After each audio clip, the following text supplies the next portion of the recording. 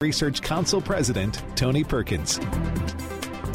Good afternoon. Welcome to Washington Watch, your source for news and analysis on policy, politics, and culture from a biblical perspective. I'm your host, Tony Perkins, and we have a packed program for you today. So let's start with this. Special Counsel Robert Hur released a 388-page report stating that President Joe Biden willfully retained and disclosed classified materials following his vice presidency, but recommended the president not face charges. Bottom line is the special counsel, in my case, decided against moving forward with any charges. And this matter is now closed. It may be closed legally, but I'm not so sure politically. Former President Donald Trump is facing 40 criminal charges and a maximum of 450 years in prison for his alleged mishandling of classified documents. Is this another example of a double standard? We're going to talk about it. The Senate advanced a bill earlier today that will fund Ukraine border protection, but not protection of our border. Failure to pass this bill would only embolden autocrats like Putin and Xi, who want nothing more than America's decline. For the information of senators, we are going to keep working on this bill until the job is done. Amazing. That was Senate Scared Leader Chuck Schumer. I haven't seen him doing that much work previously. Senator Tommy Tuberville of Alabama will join us to provide the latest updates on the border debate and shed light on a list of Chinese military companies operating in the U.S. A little alarming. Also today, we'll be joined by Jeff Clark for an in-depth analysis of today's Supreme Court arguments over the state of Colorado's attempt to keep former President Donald Trump off the primary ballot. I think that the question that you have to confront is why a single state should decide who gets to be president of the United States. In other words, this question of whether a former president is disqualified for insurrection to be president again is, just say it. It sounds awfully national to me. That was Supreme Court Justice Elena Kagan earlier today. Later in the program, a topic I generally don't talk about, sports. Professor John Kindt throws a warning flag on the $23 billion in bets, a record being waged on Sunday's Super Bowl. Is this a reason for concern? We're going to talk about it. And finally, peace and security require total victory over Hamas. We cannot accept anything else. Can you imagine what will happen if we don't have total victory? Hamas leaders have already pledged they'll repeat the October 7th massacre over and over and over again. No nation can accept that. We certainly won't. That was Israeli Prime Minister Benjamin Netanyahu yesterday. Is the Biden administration keeping Israel from that total victory? Carolyn Glick will be joining us later to discuss the Biden administration's shifting policy toward Israel and why she believes the actions of the Biden administration are leading to the same outcome that we saw in Afghanistan. All right, it's going to be an informative and engaging show, so stay tuned as we delve into these critical topics. You won't want to miss a moment of Washington Watch with me, your host, Tony Perkins. From the halls of power to the front lines of the cultural battles, Washington Watch is your platform for informed discussion and meaningful dialogue, all from a biblical perspective. So stand up, speak up, stay engaged, and let's navigate these pressing issues together. Washington Watch starts now. Well, after a lively week on Capitol Hill that saw a border agreement collapse and revealed deep rifts among many Senate Republicans, the Senate voted this afternoon to advance a $95 billion emergency spending bill that includes $61 billion for Ukraine and $14 billion for Israel, but does not include border security measures. Will the Senate put foreign aid above closing our own southern border? And will such measures remain DOA in the House? Joining me now to discuss this is Senator Tommy Tuberville from Alabama. He serves on 4 Senate committees, including the Senate Armed Services Committee and the Senate Committee on Health, Education, Labor, and Pensions. Coach, welcome back to Washington Watch. Thank you, Tony. Good to see you again. Good to see you. So quite a week in the Senate. Give us the latest. Is the Senate going to pass this bill that will fund security for Ukraine, but not the U.S.? I'm afraid so. We've got a lot of senators up here that think that borders all over the world are more important than our borders. Tony, I just do not understand it. We got a great opportunity to hold the Democrats accountable and not give any money anywhere else until our border is secure. The problem is we've been negotiating, not we, but some people on both sides in kind of closed secret negotiations. And negotiations ended up, we basically got what we thought we'd get, nothing that changed. If they would just go by the laws, Tony, that we have on the books that President Trump was using, it'd be a no-brainer. But they wanted to change. This bill basically changed everything to what Joe Biden's been doing for 3 years to make him look like he's been doing the right thing. So most of us voted it down, got it out of the way. We thought we were going to continue to work on it, make it better. But we've got a bunch of, for some reason, senators on a week off next week going to Ukraine and Munich to the Defense Security Council meetings. And I guess they want to take a check over there. But I wouldn't want to be on that plane knowing that I'm taking a check to close somebody else's borders and just leaving ours wide open, because that's exactly what's happening. You know, Senator, I've been around a while. I've watched this process. This is one of the only leverage points that Republicans have. And when you're negotiating, you find out what the other side wants, and then that's what you use to extract what you want. For some reason, this administration, the Democratic Party, enamored with funding for Ukraine, they have made very clear they want this. And if we're going to let this pass with not attaching or securing some type of provisions for our own border, I don't see another measure coming through that would allow us to do that. Tony, in 3 years, going on 4 that I've been up here, this is the only time we've had any kind of leverage against the Democrats. And it's something they want. They want to fund Ukraine for some reason. I haven't voted to give a dime. Now, I want them to do well, but all we've done is funded mass killings over there, Ukrainians and Russians. We need to get this thing over with. Nobody has negotiated. I'm anxious to see what Tucker Carlson has done with his interview with Vladimir Putin that's coming out. But the whole thing about this is the Democrats want an open border. They're globalist. All of them are. Some of them say they're not, but they are. They don't care about the American citizen. They care about transitioning our country into something else and holding on to power. All these people are they're not citizens, but they're still counted in the census and redistricting. And what it's going to do, it's going to change congressional seats. It's going to move more to their direction. And it's just devastating to the people that work hard in this country, that pay about 50% taxes to either state or local or federal government, and makes it harder on them. Well, you also know, Senator Tuberville, that this is a security issue for our nation. We're talking about helping Ukraine fight their battles. We know that there have been those that have come across the border, some of them caught, many of them not, who want to do harm to us. They're here not because they want a nice job or because they're looking for a better living for their family. They're coming here to do us harm.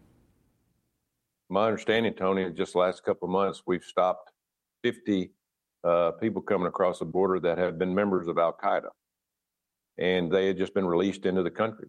It's absolutely amazing to me. You got to take your hat off to Governor Abbott, and I wish he had done it sooner, but better late than never, of just basically taking everything into his own hands and saying, we're closing our border. Enough is enough. But, every border is a border state. Now, look at these inner cities. I feel bad for the people trying to pay the taxes to keep up with what's going on. The police, the law enforcement is absolutely being attacked. And it's just devastating. And we are going to have another 9/11. Christopher Wray, the FBI director, at a hearing about 6 months ago said, it's coming. Our borders are open. People are coming across the border. But these Democrats don't care. They want power and they want votes. Now, I feel pretty confident in conversations with the House Speaker that if this bill does move out of the Senate, it's not going to go anywhere in the House. So where do you think we end up? Well, I'm counting my blessings that happens. And we're staying up here. We're supposed to be gone today and gone for about 12, 14 days and working back home in our districts. But we're going to stay here till Tuesday so they can at least get a shot and tell the people in Ukraine and Israel that they're fighting hard for their borders. Now, I'm all for Israel. I'm vote today to send over what they need. But I saw yesterday in a New York Times article that Israel is sending weapons that we've given to Israel. They're sending those weapons to Ukraine. Nobody can give you an answer on that or why that's happening, who gave the authority to that. But there's all kind of things going on behind the scenes, Tony. This is not the America you and I have known for all of our lives, and hopefully we can change the White House, because that's the whole answer. Everybody says, what do we got to do? We got to change the White House. If we don't change the White House and we can continue down this road, we'll never get it back. So it's we're going to try to get some kind of border deal, but they're not going to give it to us. We're going to try to slow down the spending with almost $35 trillion in debt. Our economy is, everybody says, well, it's great. Look at the stock market. Our economy is tanked because we're borrowing $80,000 a second right now, 4.6 million a minute. Now you think about that. And we're already almost 35 trillion in debt. And everybody says, well, how come the economy is so good? Because it's on government borrowed money. Right. And sooner or later, we got to pay it back. It's a house of cards. It's a house of cards. By the way, the appropriations bills that the Senate has not passed, they haven't had time to do those. If you get a chance to talk to Senator Schumer, since you all are staying in, maybe you could do some of those appropriations bills. They're not going to do that, Tony. He wants an omnibus bill. He wants a bill where he can just take all the pork and everything and throw into a big pile and pay off all these mayors and governors and all these blue states. It's a joke when it comes to a budget. The whole place is a joke, to be honest with you. We could be working on it, daily, but we'd never do anything other than vote on nominations and worry about giving money to foreign countries that shouldn't be getting money before we help the American people first. Right. And that's, as you said, it's up to elections. Very quickly, we got like 30 seconds left. You were over at the Supreme Court today. Are you encouraged by what you heard at the court? Yeah, I think it's going to end up the way it should go. Again, this is not for Republican or Democrat, because if you were to take Trump off the ballot, you'd have red states taking Biden off the ballot. So, it is what it is. But, I think the big news for the day, Tony, was elderly man with a poor memory. They're letting Joe Biden off because, I don't know if you've seen this, but they're letting him off with having all his documents. Elderly man with a poor memory. Man, our country's come along. I'm actually going to talk about that next, Senator.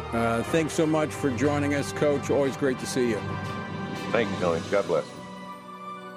Folks, we're going to talk about that next. We're going to talk about this double standard of justice. Former President Donald Trump looking at 450 years for allegedly mishandling classified documents, while President Biden gets off scot-free. We're also going to talk about the Supreme Court case today, arguing whether or not former President Trump can stay on the ballot in Colorado. That's next here on Washington Watch. Don't go away. A lot more straight ahead. Christians must be sure to faithfully think about the issues that have taken our culture and many of our churches by storm from a biblical perspective. Family Research Council's David Clausen, along with co-authors Denny Burke and Colin Smothers, released a new book, Male and Female, He Created Them, a study on gender, sexuality, and marriage to help Christians better grasp the Bible's teaching about these issues. This study presents a biblical view of homosexuality, transgenderism, and marriage. With this new resource, readers will be given guidance on specific questions related to preferred pronouns, identity, intersex conditions, and other matters that our churches must be discipling their members to respond to with love and biblical conviction. As part of the study, readers have access to supplemental videos by Dr. Albert Mohler, Dr. Heath Lambert, Reverend H.B. Charles, Dr. Christopher Yuan, Dr. Rosaria Butterfield, and others that expand and elaborate the themes of each chapter. To purchase a copy, go to HeCreatedThem.org. Today we find that global persecutions of Christians is growing more menacing every year. Family Research Council's Leila Gilbert, Ariel Del Turco, and Lieutenant General Jerry Boykin's book, Heroic Faith, shares personal stories from those who have endured religious persecution and gives a close look at the dire situations Christians often face due to dangerous and sometimes deadly opposition to their faith. The book's true stories of persistence and faithfulness amidst crisis offer inspiration and hope. Heroic Faith also provides insights into the ideologies driving the hostility and persecution, what steps the U.S. government might take to help, and how readers can best respond to the struggles of the faithful. It is critical for us to learn from our brothers and sisters who are suffering deeply and to do whatever we can to help. You can get your copy of Heroic Faith wherever books are sold or by going to frc.org/heroicfaith. Again, that's frc.org/heroicfaith. Men are constantly told that there is no place for their thoughts and concerns about abortion. However, this attitude ignores the fact that both women and men are deeply and personally affected by abortion. Furthermore, one does not have to be a woman to know that abortion ends the life of an innocent, unborn child. Every man has a role to play in protecting unborn lives and supporting the mothers in their families and greater community, which is why FRC's Center for Human Dignity has released a resource titled A Man's Guide to Standing for Life. This resource was created to help men positively address the topic of life. This guide will equip men with phrases to utilize or avoid, as well as practical tips for helping to protect life and the expectant mother or unborn child he knows. Every man has the opportunity to be an unborn baby's hero by stepping in to support a mother and speaking up for her child's life. Get this free guide at frc.org/prolifemen to learn more about the important role men play in protecting unborn lives.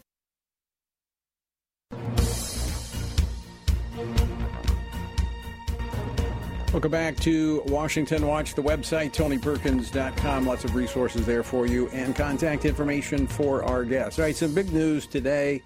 In addition to the Supreme Court having oral arguments in a case that could have a major impact on the 2024 presidential election, the Supreme Court heard oral arguments to decide former President Trump's eligibility to hold office again based upon Colorado's decision to prohibit the former president from placement on the state's Republican primary ballot. Looked like it leaned toward common sense that the state doesn't have the ability to do that. Another issue, and Coach Tuberville mentioned that on the way out, was the special counsel Robert Hur releasing his report, 388 pages, saying that the president, that is President Biden, willfully retained and disclosed classified materials following his vice presidency, but he recommended that the commander-in-chief not face charges. And this is a quote that a lot of people are picking up on from the report, said he would likely, and this is a quote, he would likely present himself to a jury as he did during our interview of him as a sympathetic, well-meaning elderly man with a poor memory, end quote. Joining me now to talk about this, Jeff Clark, former U.S. Assistant Attorney General and now Senior Fellow and Director of Litigation at the Center for Renewing America. Jeff, welcome back to Washington Watch. Great to be here, Tony. And it's a historic day, I think, both with this Robert Hur report you just covered and with the Supreme Court oral argument in the Colorado case. Well, I think the one that is probably the easiest to handle based upon the oral arguments might be the Supreme Court. It looked like it tilted in favor of former President Donald Trump and not Colorado. I think that's right. And look, I think it was a complete smackdown. It's like, WWE SmackDown Day. I've rarely seen an argument of such high profile that was, according to the mainstream media, given so much hype, so much pomp this could be the end of Trump, even though there were some commentators on the left recognizing that it was a long shot. They really pumped this up with Judge Ludig and others. But I listened to the whole oral argument. My listen of it is that this is going to be at least an 8-1 decision, and it might be unanimous. I think the question mark for me is full question mark on Justice Sotomayor. Will she be convinced to go along with the majority on one or more rationales? And there's probably a half question mark I have on Justice Jackson, but she seemed to be very attracted to the theory that the president was deliberately not listed in the list of offices that you're disqualified from under Section 3 of the 14th Amendment, because that list starts with senator, then goes to representative. It's a hierarchically arranged list, and the president's not there, the vice president's not there. And she came back to that several times. So I think this is disastrous for those who were predicting that President Trump was going to be held guilty of an insurrection. And I think the Supreme Court is going to make relatively short work of this, Tony. You know, Jeff, all of these things that go back to Donald Trump's presidency, you know, the congressional investigations, the indictments, or the impeachments, it's kind of like it's this echo chamber that the left has. They get themselves all worked up into a froth, and when you actually look at the facts, it doesn't work out in their favor. Right. Oftentimes that's true, but I think that their game is larger than just the game of whether they win a particular case. They, President Trump really has to win all of these things. He should win all of them, right. But they hope that, some ball falls through the cracks, and they love the drumbeat of one case after another. And they're also forcing all of these cases to go to the Supreme Court, and they're eating up his capital, right? At some point, litigants get so noisy, the court kind of says, can't we just kind of be done with this? But I think the American people also see that they're starting to see what's going on here. None of this stuff is sticking. Yes, it is wearing him down. I'm amazed he's still standing. But I think they're losing credibility with each one of these. And at least I that's my sense, that Americans are starting to see through this. I think you're right. And I had said very early on when they started this whole lawfare campaign that the optimal number of cases to bring against President Trump, if you're an evil-minded person on the other side who wants to do this, whether the cases are meritorious or not, and I think all the cases are not meritorious, is you bring 2. Why 2? Because if you bring 1, maybe 1 fails, you want to have a backup. But if you bring 3, 4, 5, you bring civil cases, you bring cases from cities, you bring, cases under RICO, you bring cases under national security, the Espionage Act, et cetera. It starts to look like there's just one person they want to take out because they don't want to run against him, and because they're in fear of what happens if he returns to the presidency. And I do think the American people see through that, Tony. Speaking of things they see through, Jeff, I think they're beginning to see through our system of justice, and they're seeing a double standard. I mean, speak to this elderly man with a poor memory. Tony, obviously I have not gotten in the short time that this news is broken through the whole report that Robert Hur put out. But, I think this is predictable. Everybody knew that this is where Biden and Garland had lined things up to go. And, I think Hur was essentially kind of working within his implicit marching orders. And so he's come to the conclusion he's not going to prosecute him. It seems like he's doing that under what I'll call the senility exception, that, President Biden has a poor memory at this point. He didn't always have a poor memory. He wasn't always old. And as Biden himself was noting, this goes back to the time, not just that he was vice president for Obama, but to the time where he was a senator. So did he have a poor memory during all of those periods of time? I don't think so. So, maybe if he testified, he would present himself as a sympathetic elderly man to a jury. But the argument of prosecutors, if they were being energetic, would be, but you didn't have those conditions at this time. And, you knew when you took these documents from Afghanistan and other national security documents that this was a serious matter, right? If you're applying the same standards to him as you are to President Trump, even if you imagine that he was equal to a president, but he wasn't at any time equal to a president. He's actually more poorly situated than Trump, right? Because he was only a vice president, and vice presidents don't have declassification authority unless the president gives it to him. And then he was a senator where he had 0 declassification authority. So this, it's just a whitewash, Tony. It's really another travesty. But if it is true, it should have some bearing on his re-election as president. Jeff, we got to leave it there. Thanks so much for joining us. Great to see you. All right, folks, stick around. More after this. Christians must be sure to faithfully think about the issues that have taken our culture and many of our churches by storm from a biblical perspective. Family Research Council's David Clausen, along with co-authors Denny Burke and Colin Smothers, released a new book, Male and Female, He Created Them, a study on gender, sexuality, and marriage to help Christians better grasp the Bible's teaching about these issues. This study presents a biblical view of homosexuality, transgenderism, and marriage. With this new resource, readers will be given guidance on specific questions related to preferred pronouns, identity, intersex conditions, and other matters that our churches must be discipling their members to respond to with love and biblical conviction. As part of the study, readers have access to supplemental videos by Dr. Albert Mohler, Dr. Heath Lambert, Reverend H.B. Charles, Dr. Christopher Yuan, Dr. Rosaria Butterfield, and others that expand and elaborate the themes of each chapter. To purchase a copy, go to hecreatedthem.org. Today we find that global persecutions of Christians is growing more menacing every year.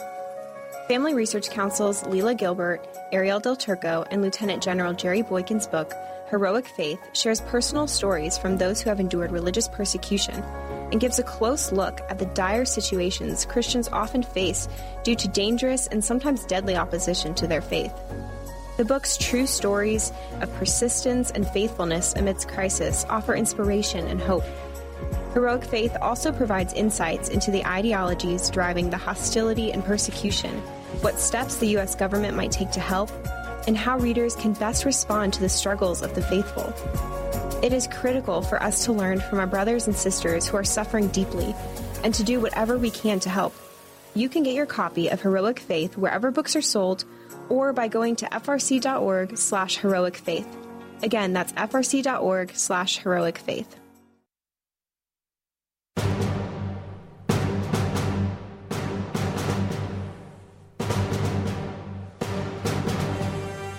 Welcome back to Washington Watch. Good to have you with us on this Thursday. So what are the odds that I would talk about sports here on Washington Watch? Normally, not too high. However, a big game is coming up this weekend. You may have heard about it. I think it's called the Super Bowl, right? Look, as states fall over themselves to legalize and promote gambling, an estimated 68 million Americans are expected to place more than $23 billion worth of bets on the outcome. Now, for years, the various American sports leagues have distanced themselves from gambling, but not anymore. They've become as anxious to get in on the action as many states and local governments, all with little concern that gambling is anything but a level playing field for those who participate. Join me now to discuss this is Dr. John Kindt, Professor Emeritus of Business Administration at the University of Illinois. Professor Kindt has studied and been outspoken on the issue of gambling for the past 4 decades. In fact, I worked with his material back when I was in the Louisiana legislature quite a few years ago. Professor Kindt, welcome back to Washington Watch. Great to see you. Nice to see you again, Tony. And I know you feel a bit like the prophet Jeremiah. You predicted all of these social negatives 35 years ago, and the academics backed you up, and you are absolutely right. Well, let's talk about, it wasn't too long ago that the NFL was actually working to prohibit legalized gambling, but it looks like now the sports leagues are all on board. Yeah, the money's just too big, so they're all going after the bucks, and they don't care about the social and economic consequences. I really have to read, for all the gamblers out there, I have to read the Wall Street Journal from last year's Super Bowl weekend. And this is their quote, not me. Quote, "The delays in betting mean that sports books are 1 or 2 plays ahead of millions of viewers," end quote. So streaming sports gamblers are, quote, "dead in the water," end quote. Now, this is what is called past posting. The plays have already been run, and people are still taking bets on these. So the sports books will take the bets if they're going to win. They won't take the bets if they're going to lose. But they know in advance what for millions of players. So all these hotshot young people out there who think that this is a level playing field, it is not a level playing field. And what are deemed to be the regulations or the color of legality and the color of regulations, millions of people are being cheated on sports gambling. Well, and, I mean, that's the nature. That's the nature of gambling, as I have found. But I want to talk about the fallout of this. I mean, since we started working on this many years ago, we now have online gambling, and of course, online is pretty significant when it comes to sports gambling. Let's talk about the fallout, the addictions, the impact. What are we seeing out there today? Well, the press, mainstream press, got this 10 years ago. You can see right here on Newsweek cover. They're going after kids, and the American Psychiatric Association has compared and designated gambling addiction. This is an addiction. Gambling addiction is comparable to drug addiction, and gambling addiction online is comparable to cocaine, crack cocaine addiction, or fentanyl addiction. That's my beautiful wife there on the phone. I think you're probably addicted to her, though, aren't you? Oh, I'm certainly addicted to her. Well, that's a good addiction. Yeah, I caught her flirting with the pool boy the other day. Good news is I'm the pool boy. So go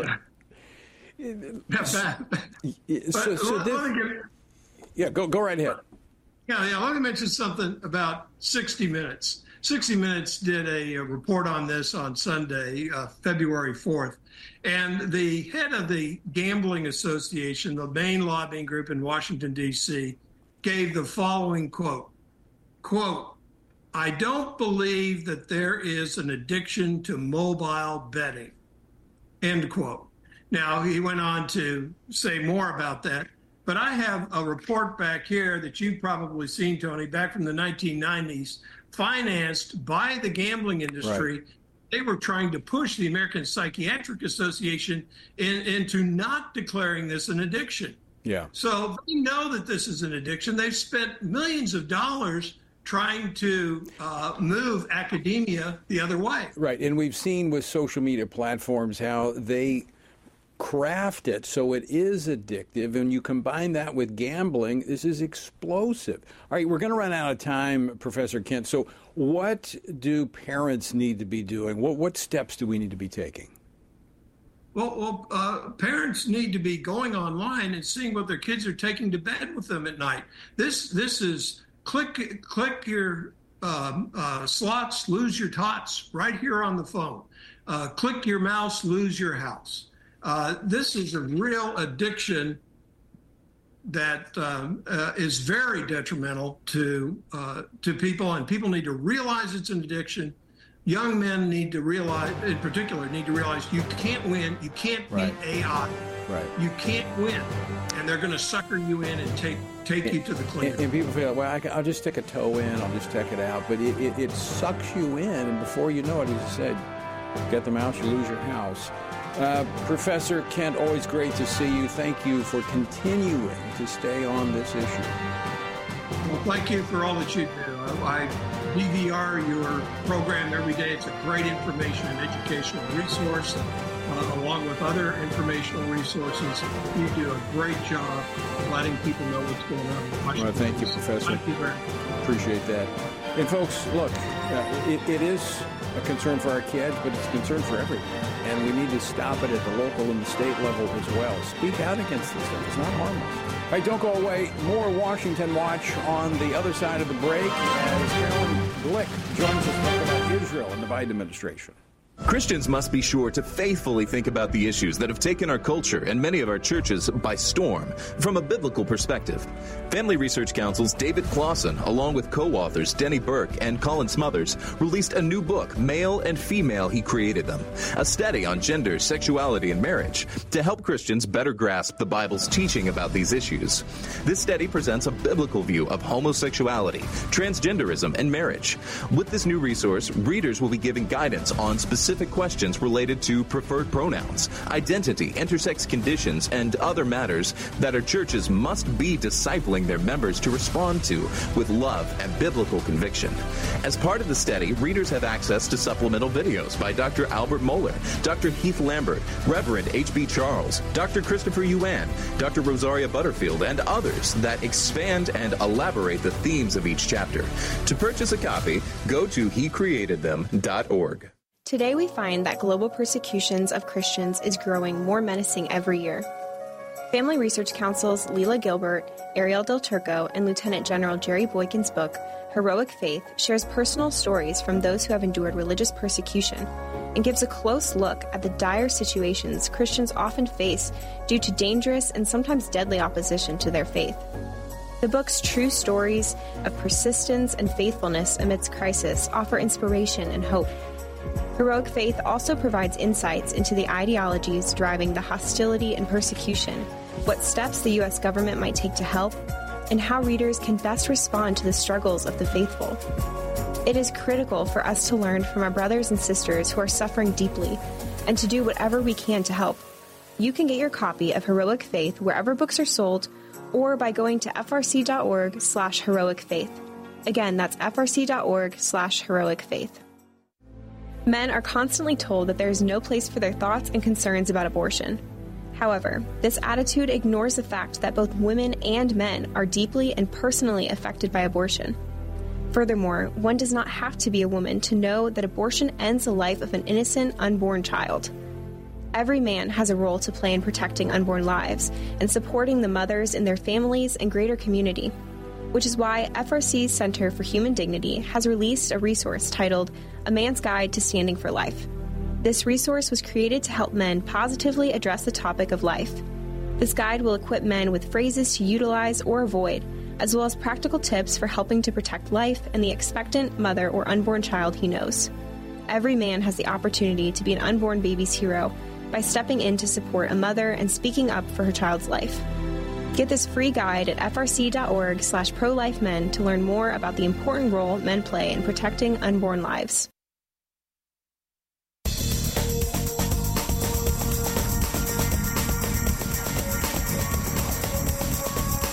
To Washington Watch. The website is TonyPerkins.com. Be sure and check it out. Lots of resources there for you. Well, our word for today comes from Exodus chapter 1. Now the Lord said to Moses, "Go unto Pharaoh, for I have hardened his heart and the hearts of his servants, that I may show these signs of mine before him, and that you may tell in the hearing of your son and your son's sons the mighty things I have done in Egypt, and my signs which I have done among them, that you may know that I am the Lord." You know, God had previously said the showdown with Pharaoh was so Egypt and everyone else would know that there was no God like Jehovah. Now, this passage reveals more about why God didn't lead them into the promised land on the HOV lane without all the drama. Remember this, God wastes nothing, and his focus is not on our comfort and convenience, but his glory and our story. God was making them a people by giving them a story, a legacy for them and their children, all for his glory. To join us in our journey through the Bible, text Bible to 67742. Well, last October, President Biden traveled to Tel Aviv, where he delivered an emotional speech telling the people of Israel, quote, "As long as the United States stand, and we will stand forever, we will not let you ever be alone," end quote. But since then, the Biden administration has hampered Israel at almost every turn, undermining Israel's ability to defeat Hamas and eliminate the threat of terror right next door. They've limited their military options while strangely appearing to appease the regime in Iran. Now, some are asking, is the Biden administration setting up Israel to suffer the same fate as Afghanistan? Joining me now to discuss this and more is Carolyn Glick. She's a senior contributing editor at the Jewish News Syndicate and host of the Carolyn Glick Show on Jewish News Syndicate. Carolyn, welcome to Washington Watch. Good to have you back. Thanks so much for having me on your program, Tony. I appreciate it very much. Well, you're sounding the alarm over this. You have a recent column, which I've read, and by the way, there's a link at TonyPerkins.com, on the Biden administration's diplomatic efforts in the region, what they've been doing, and you asked this question: why is the United States continuing to hamper the ability of the Israeli Defense Forces in Gaza? Now, you make that statement based upon a number of facts that you present. Tell us about it. Well, you know, for the past 3 months, I've been documenting the various ways that the Biden administration has been hampering the IDF's operations. whether it's through their demand for humanitarian aid, which we now know that 60 to 70% of all of the food and medicines and fuel coming into Gaza at the U.S.'s demand go directly to Hamas. So it's not actually going to the people of Gaza. And the only way to make sure that they would get the relief that they require is for them to leave Gaza, just as Ukrainians leave Ukraine and Syrians left Syria, and everybody leaves war zones in order to seek refuge. So the Biden administration is barring the Palestinians from leaving Gaza to seek refuge. And as a result, they're forcing them to remain beholden to Hamas and blocking Israel from being able to win the war. Let me stop. Let me stop you right there. I want to make sure everybody's heard what you said. The Biden administration is prohibiting refugees, those in Gaza who we're hearing all this international commotion about them being collateral, they're being impacted by Israel's fight against Hamas. But America has shut the door in keeping them from fleeing to safety? Yes, they have. They've said that they absolutely under no circumstances will allow forced migration, but it's not forced migration. Did you know that Gazans are paying $10,000 bribes to the Egyptian military to let them leave? $10,000. And, the United States pays foreign governments to allow Ukrainians to resettle in their territory or Syrians and so on and so forth.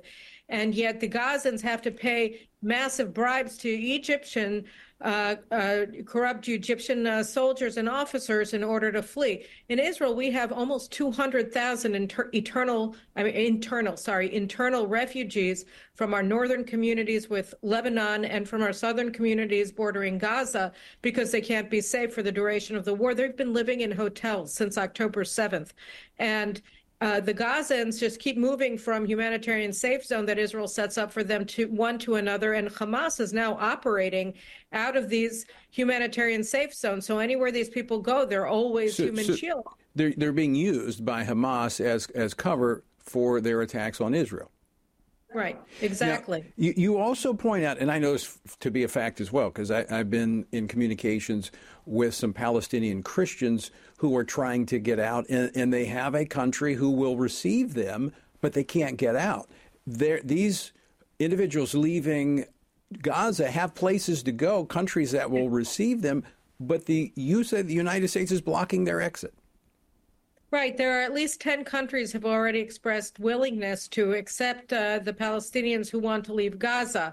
And the United States is saying absolutely not, under no circumstances, and then blaming Israel for the plight of these people and demanding that we resupply Gaza, even though they know full well in the administration that requires Israel to resupply Hamas, prolonging the war, prolonging the captivity of our hostages that are being held by Hamas, and of course, prolonging the humanitarian suffering of the uninvolved civilians in Gaza. And increasing the likelihood that they will be harmed by Israel's attempts to eliminate the threat of Hamas. Exactly. So those are just some of the things that the Americans are doing. They're also slow walking ammunition that Israel requires to fight the war successfully, not only in Gaza, but also vis-a-vis Hezbollah in Lebanon. And now they've been saying that they want to recognize a Palestinian state, which would be the single largest prize any terrorist organization ever received for carrying out a massacre. This is the largest slaughter of Jews in the Holocaust, and the Americans are saying we want to give them a state. And I want to play a clip in just a moment of Secretary Blinken actually making that statement. We've talked about this multiple times on the program because it's crazy. We've had essentially a two-state solution, if you want to call that, since 2007 when Hamas took over jurisdiction of Gaza. So that's what you would get. This would be the outcome. But I want to go to something else that you pointed out in your piece, and I want you to elaborate on this, that in the negotiations for the release of hostages, which the United States has been involved in, apparently doing some shuttle diplomacy, that in exchange, set the stage here, and correct me on anything I say that's wrong. Please correct me. But we have Israelis who, on October the 7th, we had this massacre. Some were taken back to Gaza. They're being held. Some have been released. But there's negotiations to try to get more released. And part of the exchange is to release terrorists, that Israel has to release terrorists. Correct? So yeah, we're in a pathological tailspin right now with these negotiations that are being led by CIA Director William Burns, who, by the way, together with Jake Sullivan, who's the national security advisor, they were the ones who made the nuclear deal with Iran under the Obama administration that essentially pays Iran billions of dollars and gives them a glide path to a nuclear arsenal. So the same William Burns is now overseeing these hostage negotiations, and the hostage negotiations aren't give back the hostages, release the hostages, or return Gaza into a parking lot. No, what they're saying is, if you give back the hostages, we will free thousands of terrorist murderers, including the murderers and the rapists who carried out the massacre of October 7th. And they're talking right now about a scale of what, for every hostage they release, they're holding 136, and at least somewhere around 95 of them are thought to still be alive, at least. So they're talking about letting out one hostage per day. And in exchange, Israel is supposed to release between 100 and 250 terrorists that it's holding in its prisons. And it's only supposed to be one hostage per day. It's supposed to go on for 40 days. And during those 40 days, so not all of the hostages are supposed to be released. And during those 40 days, Israel is not allowed to continue its war against Hamas. And in fact, not only that, we're supposed to end surveillance flights by drones so that the Hamas can rebuild their terrorist infrastructure, and Israel won't have eyes to see what they're doing. They can move the hostages. We won't have eyes to see what they're doing. So, and Burns himself has been reported by the Wall Street Journal and the Arab media promising Hamas that the United States will prevent Israel from reinstating its military operations against Hamas. So they're using this hostages for terrorists and ceasefire deal to try to force Israel to lose the war, not to win, and to let Hamas survive, which means to win this war, which, as Prime Minister Netanyahu said last night in a primetime news conference, will guarantee that the next massacre, which will be even greater in scale, I might add, is just a matter of time. Whoa. So we cannot accept this outcome, and that's the outcome that the Biden administration is now trying to force upon us. And I would assume that it's against the will of the American people, which I know is very much behind us. But the Biden administration's goal right now is to force Israel to stop fighting this war, even at the cost of strategic defeat. And so we're in a very dangerous moment right now. A couple of observations, Carolyn, on that would be, this would be rewarding terrorists. I mean, this will only incite more, baby. In fact, I would think this would be signaling to Iran that they have a green light to do whatever they want.